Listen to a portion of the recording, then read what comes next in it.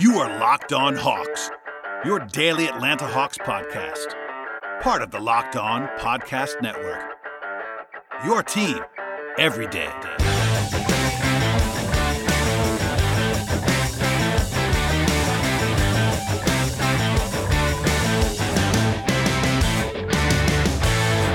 Hello, friends, and welcome to episode 780 of the Locked On Hawks podcast. I am your host, Brad Rowland. It is a Tuesday evening, and we are going to throw a bit of a curveball here. I've been threatening to do this for quite some time now, but we're going to go away from the Hawks, away from the draft, and talk about the upcoming NBA bubble, provided that actually happens. And joining me to discuss all of that as NBA teams are arriving in Orlando, Robbie Callan is here. Hello, sir. Hello. I'm here. There's Sports. maybe basketball on the horizon. Maybe, yeah. We cover that. I just wrote about some of the name. I guess not the social justice messages. Jersey, yeah. Yeah, but things are happening. Teams are arriving. There's all kinds of discussion. There's more players both opting out and also just basically just being ruled out for COVID-related reasons. All kinds of stuff. And we're about 3 weeks from games, even less than that from scrimmages, which might be televised. We don't know if they're going to be televised, but teams are getting there today. I know Orlando drove over in a bus. There was coverage of that. And Live wall-to-wall helicopter footage. Brooklyn flew in. Washington flew in. With a quarter of their team. Yeah. In fact, we're going to start there. I hesitate to even call it a race, but there's the race for the 8 seed in the Eastern Conference, which is just at least 2 of the 3 teams are decimated by opt-outs and COVID and other injuries. Let's start there because it's a fun-ish topic. And then we'll sort of go through the entire East all the way to the top in Milwaukee, et cetera, on this podcast. But, so basically it's a 3-team race for the 8 seed. 2 teams make it, and there's the potential for a play-in. I'm not even sure. How do you even describe it? It's not a play-in game. It's not a play-in. It's this 2-game mini tournament, if it exists. I don't know. Yeah, the lower seed has to win twice. And they have to be within 4 games to trigger it. So it's a little bit easier than you might think. But right now, the Nets are the 7 seed. They have a 6-game lead on the Wizards. And the Wizards are in the bubble for some reason. And the Magic have a 5.5-game lead on the Wizards. So that might seem insurmountable with the 8 games that they're going to play. But as I just said, a 4-game lead makes it more tenable. Now, on the one hand, we discussed this earlier in the process, and I was going to argue that the Wizards actually were pretty good value because, the Nets, even before their recent losses, were already without KD and Kyrie, et cetera, and Washington, at one point, we assumed they were going to have their team. Now, that is not the case anymore, and Orlando is now an overwhelming favorite to be the 7 seed, which is kind of funny. So, the Wizards don't have Bradley Beal as of this week, and Davis Bertans, so their 2 best players are not going to be there. Correct. The Nets don't have Durant and Kyrie already. Now they're without Spencer Dinwiddie, Taurean Prince, old friend, Hawks legend, and DeAndre Jordan. So that's 3 guys who and they were already down Nick Claxton. Yes. So Dinwiddie, Prince, and DeAndre. And Wilson Chandler's out. Chandler opted out. That's a good point. So those basically, even if you said that Claxton was like on the fringe of their rotation, they're losing 4 rotation players plus Kyrie and Kevin Durant.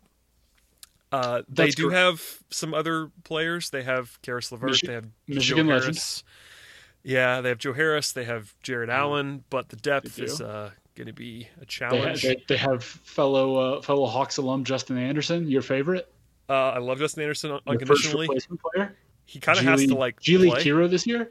Oh, he's gonna play a bunch because Taurean Prince and Wilson Chandler, that was the forward rotation. That's a lot of minutes that you're replacing there because Chandler had come back. Chandler was one of the guys that had the 25-game suspension or whatever early in the season, and but when he came back, he was playing 15 minutes a night or something like that, I think. And Prince was starting, averaged 12 and 6. I mean, it's yeah, it's going to be. I mean, it's kind of amusing to talk about. I mean it's one of those things where it's like analyzing basketball and like 3 guys are sitting out because they've tested positive for this virus is weird. But I mean, we're going forward with this thing, and it's going to be fascinating to see how it pans out. I mean, it's going to be this upcoming testing period and isolation period. It's going to be very interesting for the Nets because in the MLS side, they had an entire team have to pull out of the tournament. FC Dallas, because I think 10 players tested positive and a coach.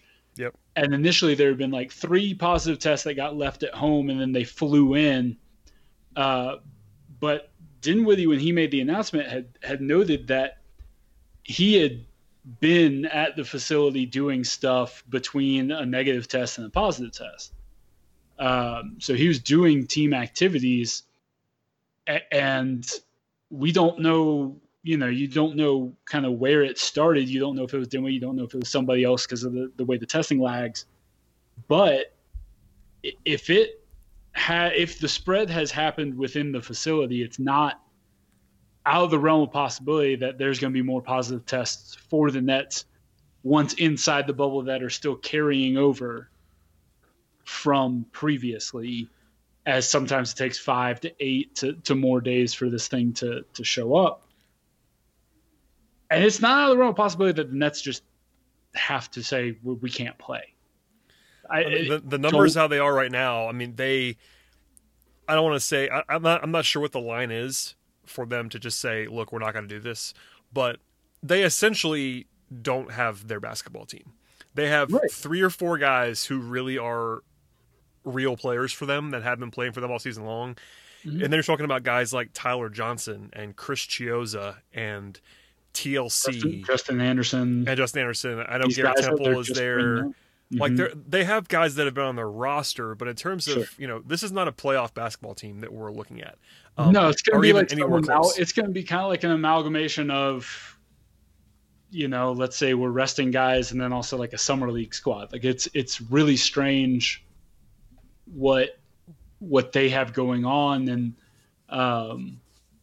as it stands now, it seems like they're the team that is impacted the most by all of this, and that is dealing with the virus most. And this is a team that had 4 positive tests, including KD. KD early on, but when this thing started. So this next week, as teams get to Orlando and they do I think it's 48 hours, and they have to have 2 negative tests each before they're allowed on the court, which is good because we've seen these false positive, false negative things as the testing is still not 100% at this time. So the 2 negatives back to back is important for the league. But I mean, it seems like the Nets have the biggest hurdles to clear, and if you're talking about purely from a basketball side, like you said, like this is gonna be a team that's never played together. Not even close. Coming together, this is going to look like preseason basketball. This is a team that's not played together, non-roster guys that have come in playing serious minutes. I mean, like you said, like these are like Justin Anderson, Chris Chiozza. These guys are going to come in. Tyler Johnson. These guys are going to have to come in and play legitimate, like 15, 20 minutes a game minimum. Yes. And I mean, it's going to be interesting. I feel, again, you said it, but it feels weird to talk about this, but it's just what we're going to do. But Brooklyn, is somehow still a considerable favorite to make the playoffs because of where they are and because of Washington also being without guys. I mean, we could talk about the Nets forever, but the Wizards are not as shorthanded as the Nets, but you take out their 2 best players like pretty definitively, and then you get into a roster that also does not resemble a playoff roster. Granted, the Wizards still have more NBA players, like more guys who they've been using all season long, but that's a small bar to clear. Like you're talking about Ish Smith and Rui. Smith's the best player. Thomas Bryant. Ish Smith, Rui, Thomas Bryant, Troy Brown, and my boy Mo Wagner. That's like their best five right now. That's what you're. I mean, here's the thing. You know, it's going to be interesting. I mean, these two teams play the second game, August 2nd. Wizards Nets. 11 a.m. If the Wizards have 11 a.m. My goodness, 11 a.m. Pacific. Sorry, I was gonna say, wow, I missed the 11 a.m. start time. Still 2 p.m. tip. Like, yeah, they're gonna be some early. I mean, it's kind of the other factor here, in addition to the not at all funny reality that maybe the Nets just can't field a team, and all of the actual dire situation that we're in with COVID-19. There's a potential also. I feel like, at least in my brain, if I'm the Wizards, or if we'll get to this when we talk about the West at some point, but if I'm the Wizards or if I'm the Suns and I start out like 0-3, what are we doing here? Like they kind of have to go, like, realistically have to go like 5-3 to have any chance or better. Yeah, I mean, like at the same time, I mean, like if you're are you changing the rotation at all? Well, no, I mean, like, why don't we just go home? I know that's not really going to happen. I mean, but I think anybody that thinks that is already thinking that. Well, right. I mean, the only scenario. I mean, it's more of a Suns problem now that Beal's not. If Beal had been playing, he would have been the obvious. Let's just have Bradley stop playing. No, I'm with you. The Suns have that question with Booker. Correct. And honestly, Ayton too. Oh yeah, anyone who's a top tier player. I mean, same thing. It's honestly the same thing if you're talking about teams like Portland. If Portland got off to a bad start, and they're obviously in a more interesting position in terms of making the actual play-in game on the West, but if they got off to like a 1-4, 1-5 start, like, what is Dame going to play the rest of the time for? Like, nothing. That's just more of a sidebar. But we have these two teams that are by far the most decimated by absences, and they're competing at the same time. And suddenly, the thoroughly uninspiring Orlando Magic are in the driver's seat to avoid the Bucks. Get ready for Raptors Magic too. That's probably going to happen because Toronto, the series that just the people are clamoring for. Absolutely. I mean, Toronto is not locked in at 2, but very likely to stay there. Also, like, I mean, what are the, like, setting aside, like, let's say the Nets make it. They just hang on because the Wizards aren't winning. They are still the Nets are still, again, solidly favored to make it. Let's say they make it. Like, what are the spreads going to be in a Bucks Nets series? This is not hyperbole. This is not hyperbole at all to say, 20? In my mind, if the Bucks are still at full strength and trying, that is the most lopsided playoff series perhaps in the history of the NBA. I would agree. Because the Nets are not the Nets as they're constructed at that point in time are not a playoff, even near playoff caliber team. No, like, that's not even close. That's you're talking, There wasn't there a you're talking like early 2000s Hawks stuff. Wasn't there a Warriors Grizzlies playoff series where the Grizzlies had just completely fallen apart, but they backed into the playoffs? Am I making that up? That might have happened. I'm trying to remember. Like, maybe that was just a late. Maybe that was just a late regular season game where the Warriors needed it in the 73-win season to beat the Grizzlies. I don't know. I'm trying to think of like anything comparable to this because I don't think there's anything because like it's not this Nets roster is like a you're close to a summer league roster. Right, your comparison to the early 2000s Hawks is probably a good one. If you just had this Nets roster, and started and played the whole season, like, yeah, they have 3 guys in Karras and Joe Harris and Jared Allen who are real NBA starter caliber, high rotation players, and that is it. They have nothing else. I mean, Garrett Temple I like, but that's it. Sure. It would just be that going against the Bucks, who, spoiler, as we talk about them in this podcast, one of the best teams in NBA history. Possibly. The Bucks are, by the numbers, the Bucks are, head and shoulders the best team in the league this year. So you compare that with the worst team maybe ever to make the playoffs as constructed right now. That's a mismatch. Lopsided. I should say. Yeah, it's not gonna be pretty. Even without home court, even on a much neutral floors, you're right. The spreads will be 20, maybe more. I don't know. Yep. I mean, there's nothing really to pick. I will say we were talking about this online and off. There's this Westgate put up, and I'm not sure it's still up because of the Taurean Prince news, but if it still exists, Westgate put up a 40-1 number on the Wizards to be the 8 seed, which means you need the Wizards to get into the play-in and then also win back-to-back games, probably against the Nets in the play-in. Now, the hardest part of that is getting in the play-in game. Yes. The hardest part of that is getting in the play-in game, and if it's still at 40-1, hell, if it's still if they even had it 20-1, 15 I wouldn't mind it. I'm considering. You're 40-1. I'm betting a non-insignificant amount. Yeah, it's still because of the deficit that they have in the standings. Sure. Both teams could just go 6 games behind the Wiz, or behind the Nets. Is 6 they are 6 behind the Nets. So yes, essentially, they have to beat the Nets by 2 games over an 8-game sample, which doesn't sound that hard. But then you realize that these teams are both going to be an underdog in every single game they play, except for the one they play each other. So, I mean, realistically, that means the Wizards probably have to go 4-4.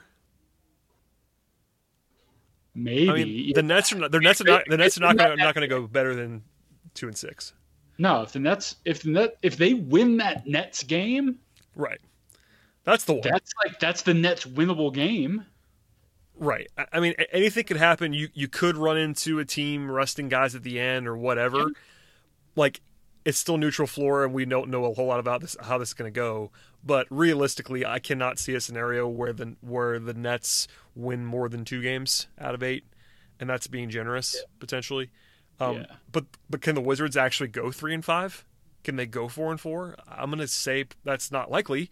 Probably not. I mean, the Wizards also again have more players. They have more NBA guys. They might just be able to get hot and do something weird on a neutral floor in an empty gym. It's not out of the run. Again, we're talking about a 40-1 underdog here. That's not a small thing, because honestly, even if the Wizards had to beat the Nets in 2 games in a row, I mean, the Wizards are favored over the Nets right now, right? Am I crazy? Yeah, probably slight. Yeah, I think as long as they have everybody that we know that they have right now. Yeah. I think it'd be better. Close. I mean, the Wizards are better. Yeah, I agree. So if you get them into the play-in, it gets really interesting. But 40-1 is pretty good. I wouldn't go much lower than 25-1 before I would stop. I'd say 20.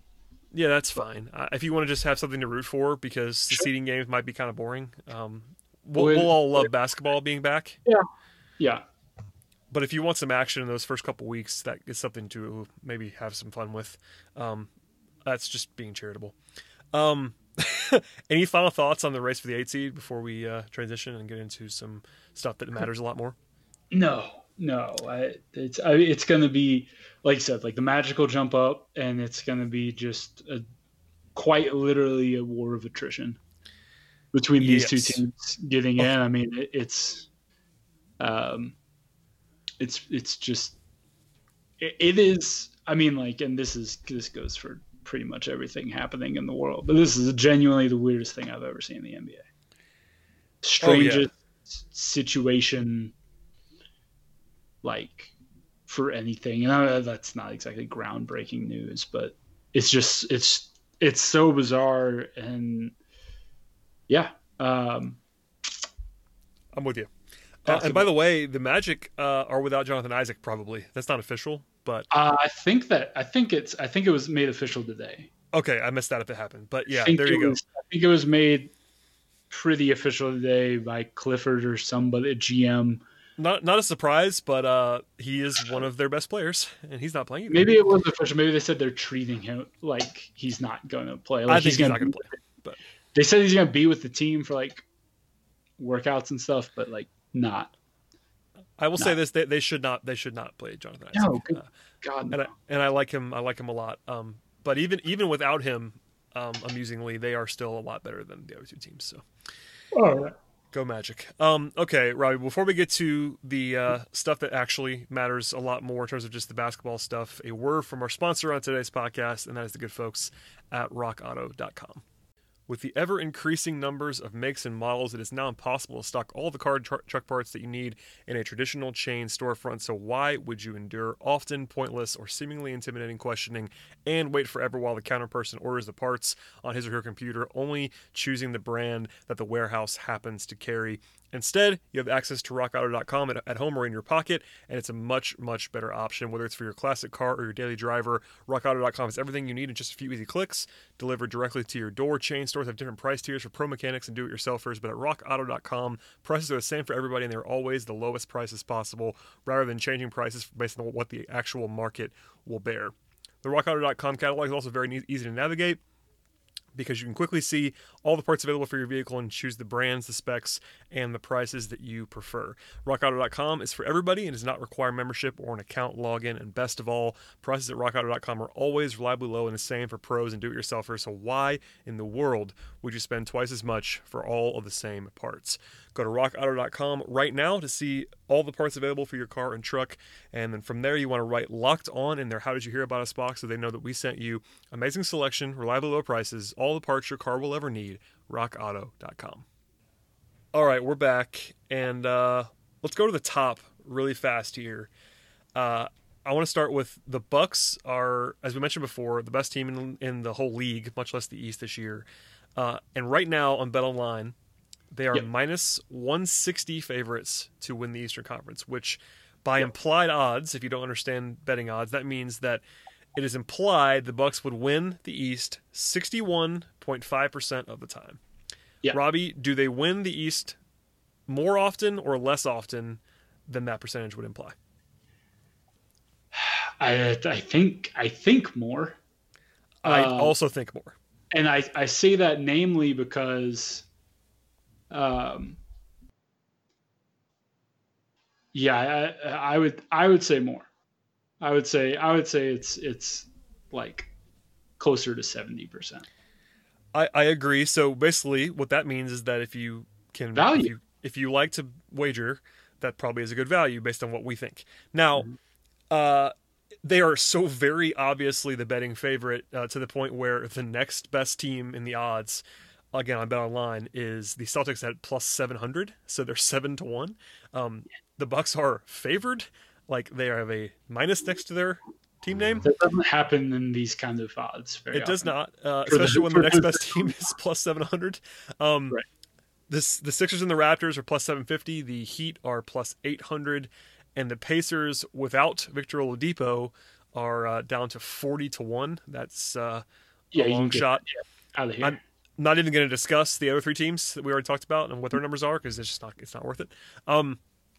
So the Bucks are effectively locked in the number one seed unless they just lose every game somehow. The Raptors are very likely to stay number two, and Boston has a 2.5 game lead for number three. So the seeding games, the drama is between, at least for me, is between the Pacers and the Sixers.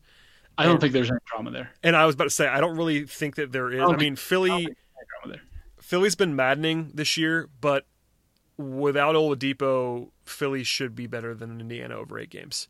The only seeding thing,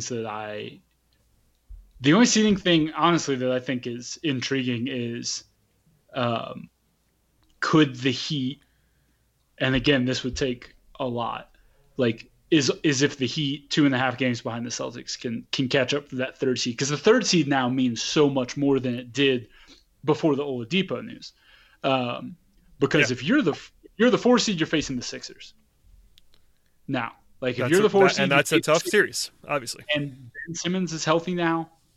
I the Action Network pod with Matt Moore, and I was like, look, like if you're talking about stock to buy, and this was before the Oladipo news, I would like Sixers were plus 900, and I was like that and the Heat, like you can talk me into.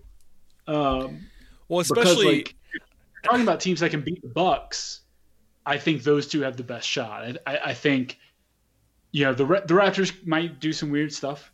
You know, they're so tight that maybe. But if you're talking about the teams that I think play the style that you could maybe see taking down the Bucks, it's the Sixers with what they can do, throwing length at you all day. It's the Heat because they might just shoot the hell out of the ball.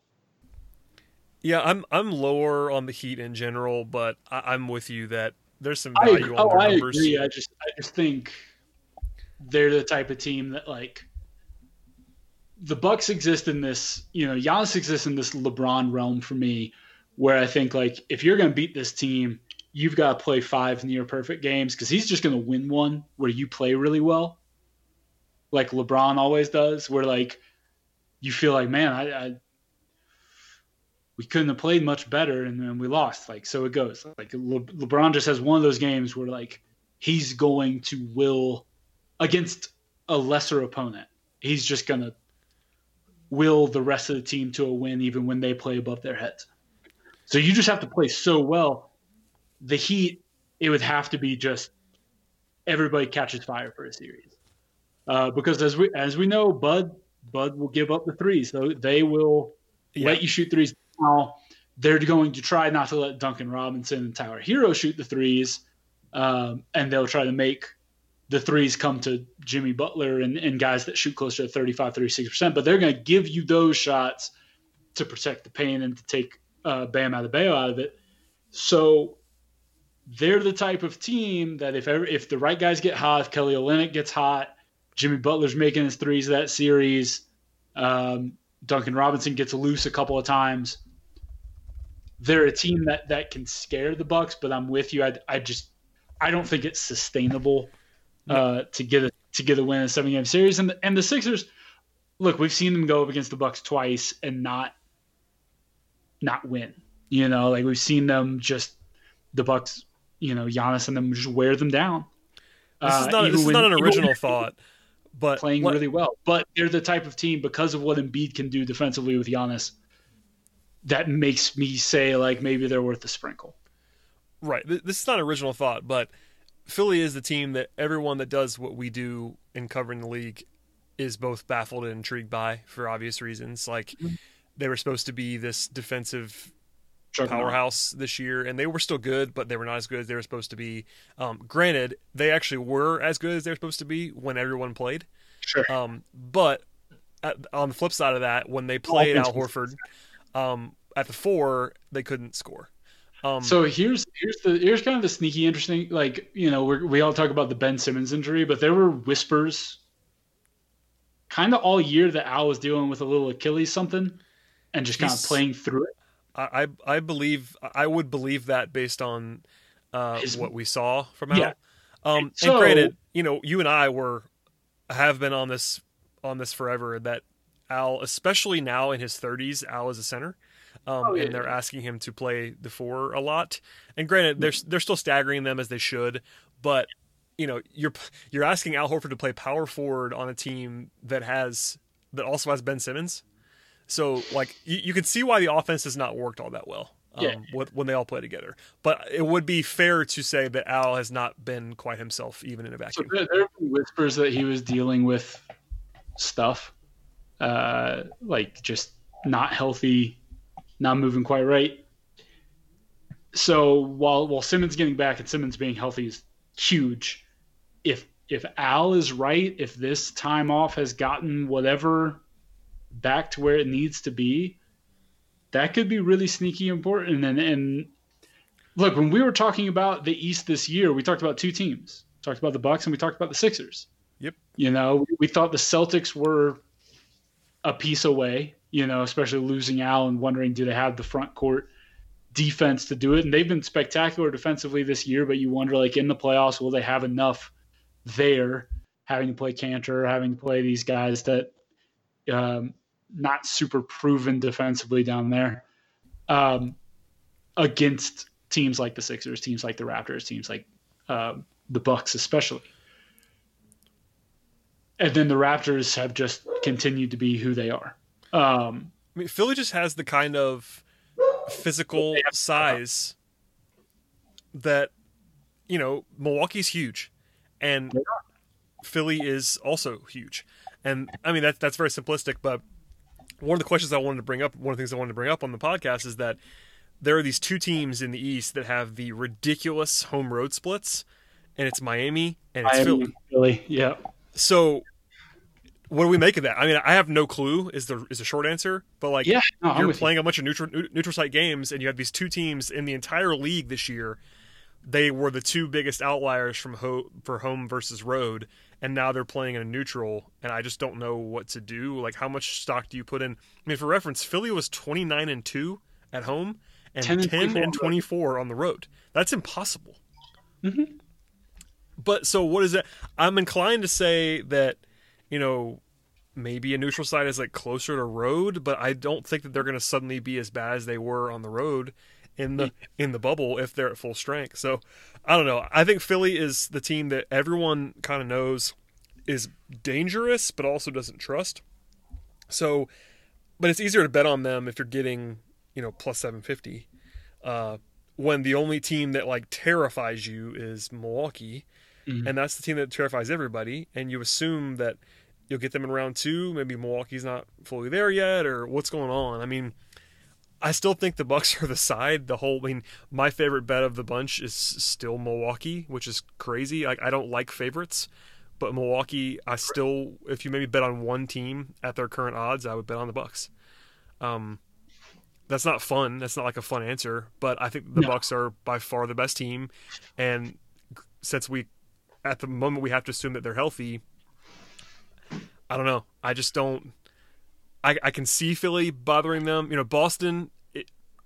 If Jason Tatum, if the guy shows up that was there in February and March shows up, they can beat anybody because he was absurd. And look, the Raptors are going to be a tough out because they're the Raptors. So they're a tough out. Like, they play that short rotation and they're really well coached. Like, yeah, no one wants to play the Raptors. I mean, and also like I said this with Matt, like, this is going to be ugly basketball, and there's no team that's better at ugly basketball than the Toronto Raptors. I mean, they give Milwaukee. Honestly, I don't know if this is an interesting question. Would Milwaukee have a harder time scoring on Toronto or Philadelphia?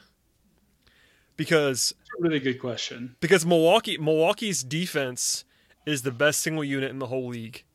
Yes, like, they're incredible. I guess maybe you could argue like Dallas's offense is also historic this year, but Milwaukee's defense is I don't worry about at all. But there is the potential that Milwaukee's offense stalls a bit. They were still really good, top 5 in the league, but not number 1 in the league. And both Toronto and Philly have the potential to bother them a little bit. We saw last year, Toronto do it, and they're still, the Raptors are still huge. They still have a lot of defensive cohesion. They have no weaknesses defensively. That's the big thing about Toronto is that they have nowhere to attack defensively. Right. They never have in this whole run.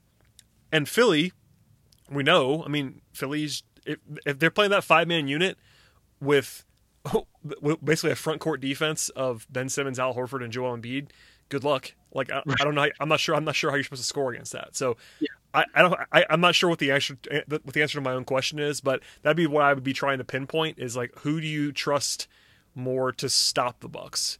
Because the Bucks are going to stop everybody. Yeah. And the funny thing is both of those teams, I don't trust in the half court offensively. Correct. I think the Raptors are like 16th or 17th in the league in half court offense, which is like, it's not what you want if you're They're not scoring on the Bucks. I mean, that's the other thing. If you're either Toronto or Philly, you're hoping you're playing slugfest because it is very obvious that neither of those teams can score on Milwaukee. Like, teams like Boston could maybe score on Milwaukee, but I'm not sure they can stop Milwaukee. Boston, Miami, yeah, I mean, that's the funny thing. Boston, Miami are the two teams that have the best chance of scoring with Milwaukee.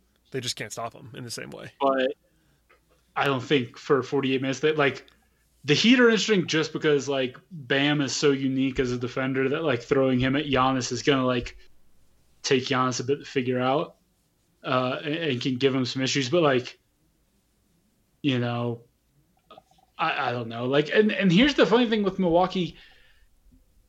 If Eric Bledsoe's good in the playoffs, that's the thing. No one can touch them.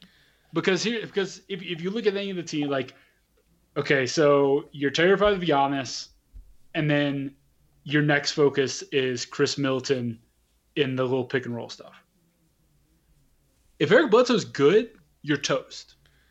Like then they have too many options to create. If Eric Bledsoe is the playoff Eric Bledsoe of the last 2 years, then they might lose in the second round again. That's almost what you're betting on. If you're betting against the Bucks, you're betting against you're kind of betting against Eric Bledsoe. It's not only that because there is more uncertainty this year with everything, but I'm not so sure. I think it really comes down to that because I feel confident in just about everything else about their roster showing up. Like we've seen 2 straight seasons, Chris Middleton is that dude now. Like he's just that good. He's a legit second star in this league. He was awesome this year. I mean, Chris Middleton, he's unbelievable. Somehow, I mean, he's been underrated the whole time, but this year especially, like if you look at Middleton's numbers, they really were unbelievable. And I know the Bucks had everything go right this year, but Middleton was truly awesome. And he's been great in the playoffs last 2 years. Like he's carried them at times. Like he was murdering Boston last year. Every shot. Yeah. Honestly, Middleton is the kind of guy who sneaky profiles as a playoff player because he can get where he needs to go and he's got mid-rangers and all kinds of arsenal stuff that. You know what I would like? I feel like Chris Middleton is kind of like evolutionary Joe Johnson. Oh God, you're speaking my language now. Because look, like he's a sharpshooter. Like came up as a sharpshooter. Like Joe, when he was in Phoenix, that was his kind of role. Yep. And then we start seeing him get more responsibility as a ball handler. Chris Middleton's an elite mid-range shooter. He's one of probably 10, 15 guys in the league that you're like really happy when he pulls up from 15 feet because it's a good shot for him. And I think that's the thing that people who yell about like analytics hates mid-range jumpers, like analytics hates when bad shooters take mid-range jumpers because a bad shooter shooting from 3 or mediocre shooter shooting from 3, it's a more valuable shot there. But the guy that hits 50% of his mid-range jumpers, like shoot it. Kawhi, KD, Chris Middleton. Like, Middleton, by the way, this year shot 54% on long twos. He's nasty. Which is just that's unbelievable. Now, granted, no one sustains that, but still, that's crazy. Well, I mean, like he shot, I think he was close to 50, 49, 50 last year. I mean, like that's kind of who he is. And this is kind of where my Joe comp is. It's like he's not. You would not describe him as like quick twitch or explosive athlete or anything like that. Nope. Like he's a solid athlete. Everybody in the NBA is a solid athlete. But he's crafty with his dribble. He's tightened that up a lot, kind of how Joe did as he was in Atlanta. Like Joe became just a master with the ball. Ask Paul Pierce. And Middleton just kind of kept that 3-point shooting at an even higher rate and efficiency than Joe, and kept adding those things. Like he's such a good ball handler now. He's so dangerous from all 3 levels of scoring that's who I see when I watch him. He's got he'll do that little Joe sideways dribble into the lane and shoot that little push shot. He's got kind of the same methodical, always under control approach. And maybe that's why I like Chris Middleton so much. I had never really thought this through. I'm kind of talking this out now. This is this is a live revelation on the podcast. This is how the brain works, folks. Exclusive Patreon level stuff right here.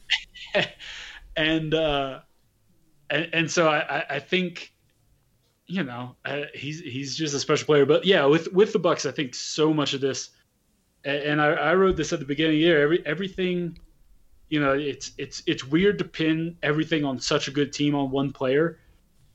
And Bledsoe can be mediocre on this team, and George Hill can pick up some of the slack, and they can still make the finals if Bledsoe's not great. But they're not losing if he's good, is the difference. Like, they're vulnerable if he's not, because you have two things you're attacking and you're focused on. If he's good and he's dynamic and he's getting to the rim, getting to the free throw line, kicking it out to their shooters, and making you think about another guy, I don't see how any series they play in goes more than 5. They're really good. I mean, Milwaukee, like we both said, like they are a justified favorite. You know, they have the best net rating in the league by 3.5 points, which is like a massive gap. Same thing on defense, like best defense in the league by about 3.5 points per 100 possessions. Like, yeah, if Bledsoe is the guy he was in the regular season, they're justified in terms of being the favorites that they are. In addition to obviously having Giannis and Middleton, and even the great. I mean, another thing about this year's Bucks team when compared to other teams that they've had, White Dante has been very good this year. White's been good. Pat Connaughton's been good. They now have Marvin, which was a sneaky awesome ad that they pulled off. I love that. Robin Lopez has been really good. Brook Lopez, not as good as he was a year ago, but still solid. Really good defensively. Not shooting the ball as well, but they've got 11 guys really. They got like 11, 12 guys, which is they go so crazy. deep, and honestly, that might be the other thing that bites them is Bud loves a deep bench. Oh, if you don't think Bud's playing Kyle, like Bud's gonna play Kyle. Oh my God! And he's like their he's like their 10th guy. He's gonna play. I mean, and that's the thing that you question is like, will Bud get, for lack of a better term, too cute with rotations? And not play Giannis 38 minutes a game and not tighten it up when he needs to. They can get through the first round playing Giannis 10 minutes a game. They could not play Giannis against the winner of that Wizards Brooklyn series, but yes. I saw somebody flash like some TBT thing to like when Lisa Leslie scored like 101 points and a half in high school basketball, and that's going to be Giannis versus the Nets in the first round. Like, he's going to have his averages by halftime, and they'll be like, okay, that's enough. They literally can.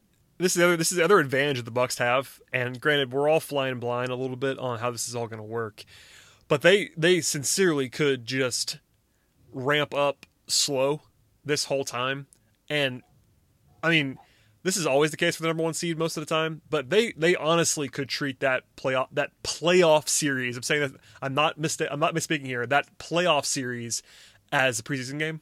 Essentially, that's the level of threat that they do not have in that first round. So they're basically playing the equivalent of 12 or 13 seeding games, and with no pressure at all until round 2, like zero. I think the most interesting. I honestly, I think the biggest challenge that Bud has right now is figuring out how to pace it, because it's a luxury, but it's also something where it's like, okay, like it's weird. That second round series is going to be a big jump in competition against a team that will have just played a real series. I mean, right. Who would they play? It's going to be Miami or Philly in that second round, unless Miami does something really weird and Boston just scuffles out of the gate. But whatever those three teams they play, that's going to be a real test. And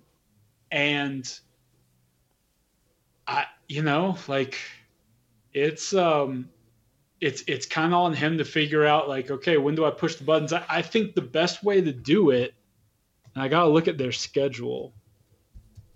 But they play.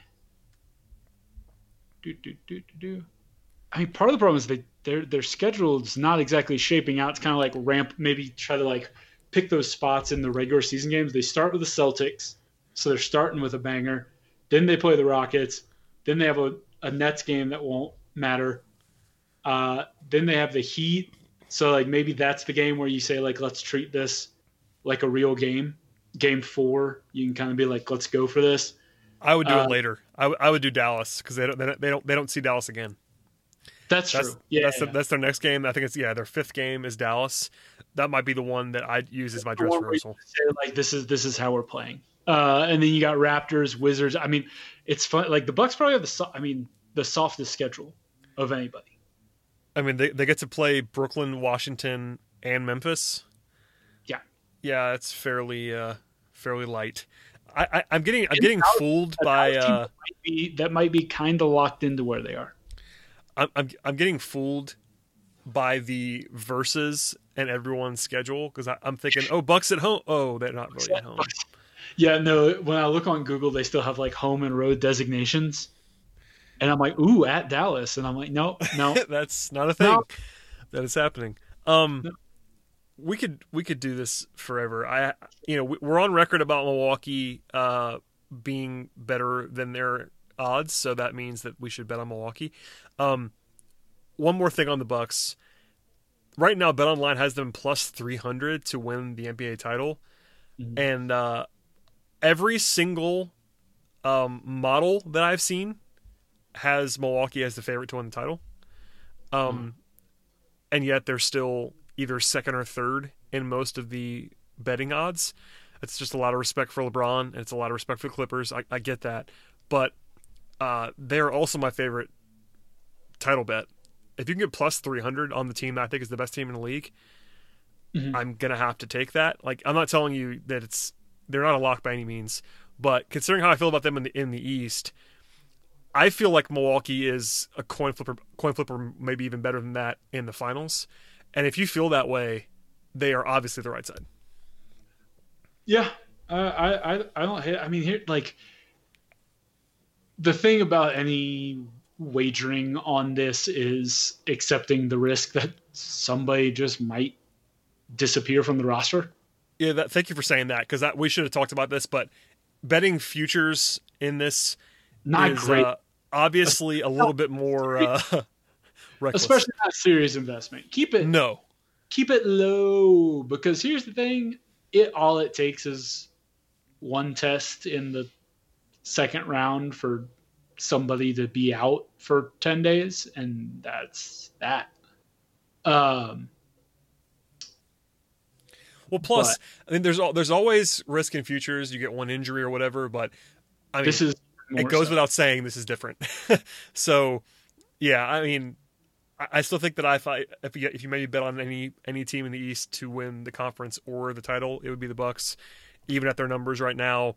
I mean, I know you mentioned Philly and Miami. I think I like Philly's odds more, but even then, like, it seems odd to me to endorse Philly at like the same odds as Toronto and similar to Boston, when Boston and Toronto were just so much better than Philly this year. But I do think that Philly matches up better and has a bit of a higher ceiling. The only thing being that, I mean, I'm terrified to bet / pick against Toronto. I don't know why. I love the Raptors. I had this conversation with Matt. It's like, they're the one thing nobody's accounting for them. And they're a terrifying team. They're so good. They're so solid. Like I said, if it's ugly basketball, if guys can't shoot, at a high level. And they're coaching too. I mean, Nick Nurse is elite, man. Like, super good. Yeah.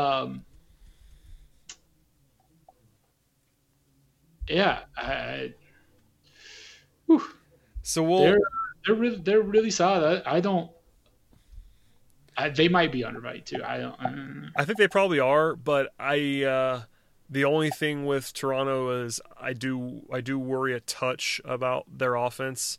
If you got into a series with Milwaukee, I just don't know that they can score. I really don't. Like, and that's not a shot at anybody there. I just don't think that they have enough firepower. I know Siakam is really good, but I'm assuming you're going to have Giannis guarding Siakam for a lot of that series, if that were to happen. I still love Kyle Lowry. Like, I like everybody that Toronto has, honestly, in their rotation. I like all those guys, but I'm just not sure they can score against Milwaukee. That's kind of what it comes down to. Unless Matt Thomas becomes like 2015 Kyle Korver. Oh, shouts to Matt Thomas. Shouts to Alex Wong. Never underestimate the heart of a champion. Well said. So yeah, my I guess my official prediction right now, and a lot can change, would be the Bucks. Bucks over Philly in round 2, and then man, I have no idea who to pick in a Raptors Celtics series. So here's my other concern about whoever faces the Bucks in the conference finals. Like that second round series for the Bucks might be tough, especially if it's Philly. The Celtics and the Raptors are gonna beat the hell out of each other. That'll be fun in a big way. I mean, great series. That might be, honestly, of any of the series in either conference, I think that series, aside from an LA series, might be the most fun to watch or most competitive. I mean, this is the most chalk answer in the world, but I'll be that guy I'm usually not this guy. I would like to watch LeBron and Giannis in the NBA Finals. Oh, that would God. That would be a lot of fun. I don't think, if you don't have an investment in either conference, like if you just don't, or like once your team is like, unless you just like absolutely hate those teams, that's the rooting interest for the general public, I think. Like that's because that's what we want, right? That's bird magic. That's, Well, and especially if we both written and talked about this a lot. There are so many pitfalls with this bubble and everything going on, and in the grand scheme of things, basketball is not important. But if you want the NBA to succeed here, the best possible thing for the league and the sport would be a all LA Western Conference Finals followed by Lakers Bucks in the finals. Yeah, no doubt.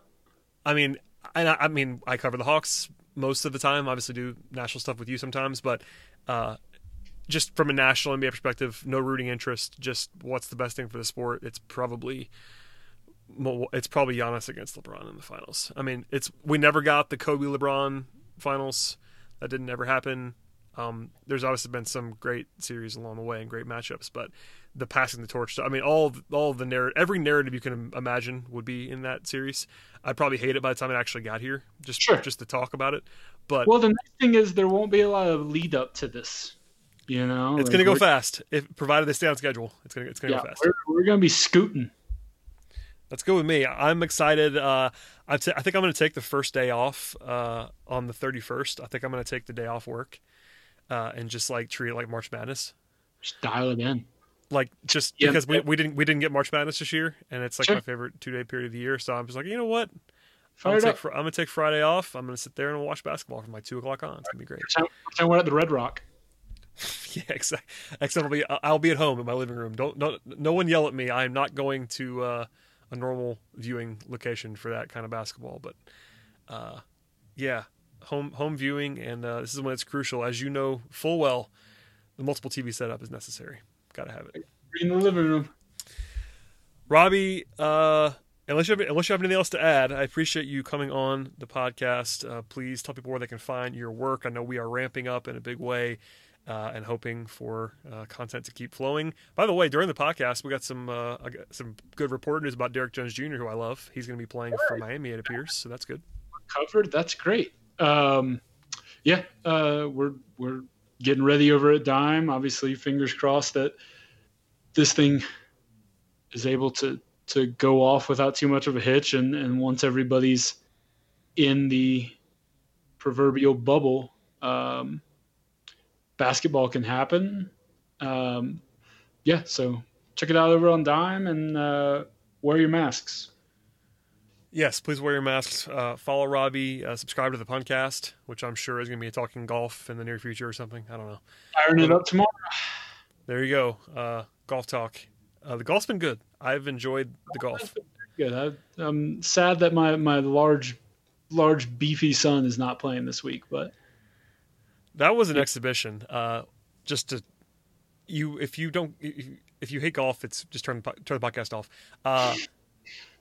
Watching Bryson DeChambeau drive the golf ball last weekend was an out-of-body experience. It's really something else. Like, it's almost so. It's almost like watching the beginning of the steroid era of baseball. Like, it really is. What a comp! I love that. Like this is the summer of '98 for golf. I mean, it's for me. It's not even. He's obviously enormous at this point, and there's all the talk about the protein shakes and all that stuff. It's the violence of the swing for me. Yes. He swings like I am doing a fake swing, like on the second tee box at Stone Mountain. I'm like doing a comedy swing, or I'm going to swing as hard as I possibly can. That's his every swing with a driver. That's how he swings. He has to rotate his left foot so he doesn't just explode his knee with how hard he's turning. I mean, he almost falls down. It looks like for Atlanta fans, you remember the year Andrew Jones decided he wanted to hit 50 home runs and would regularly like spin himself out of the batter's box? And he did it, Robbie. He did it. Gosh darn it. That's Bryson DeChambeau every time he takes a swing with the driver. Yeah, it's wild. Anyway, I wasn't planning to get to the 2005 golf. Andrew Jones or whatever. That's a great comp for Atlanta, but yeah, the golf's been good. Follow the podcast. I know it's a football podcast ostensibly, but football might not happen. It's golf and soccer right now. Yeah, Tom's got systems. I was gonna say get Fornelli systems, and Tom's got systems. We got draws. Oh God.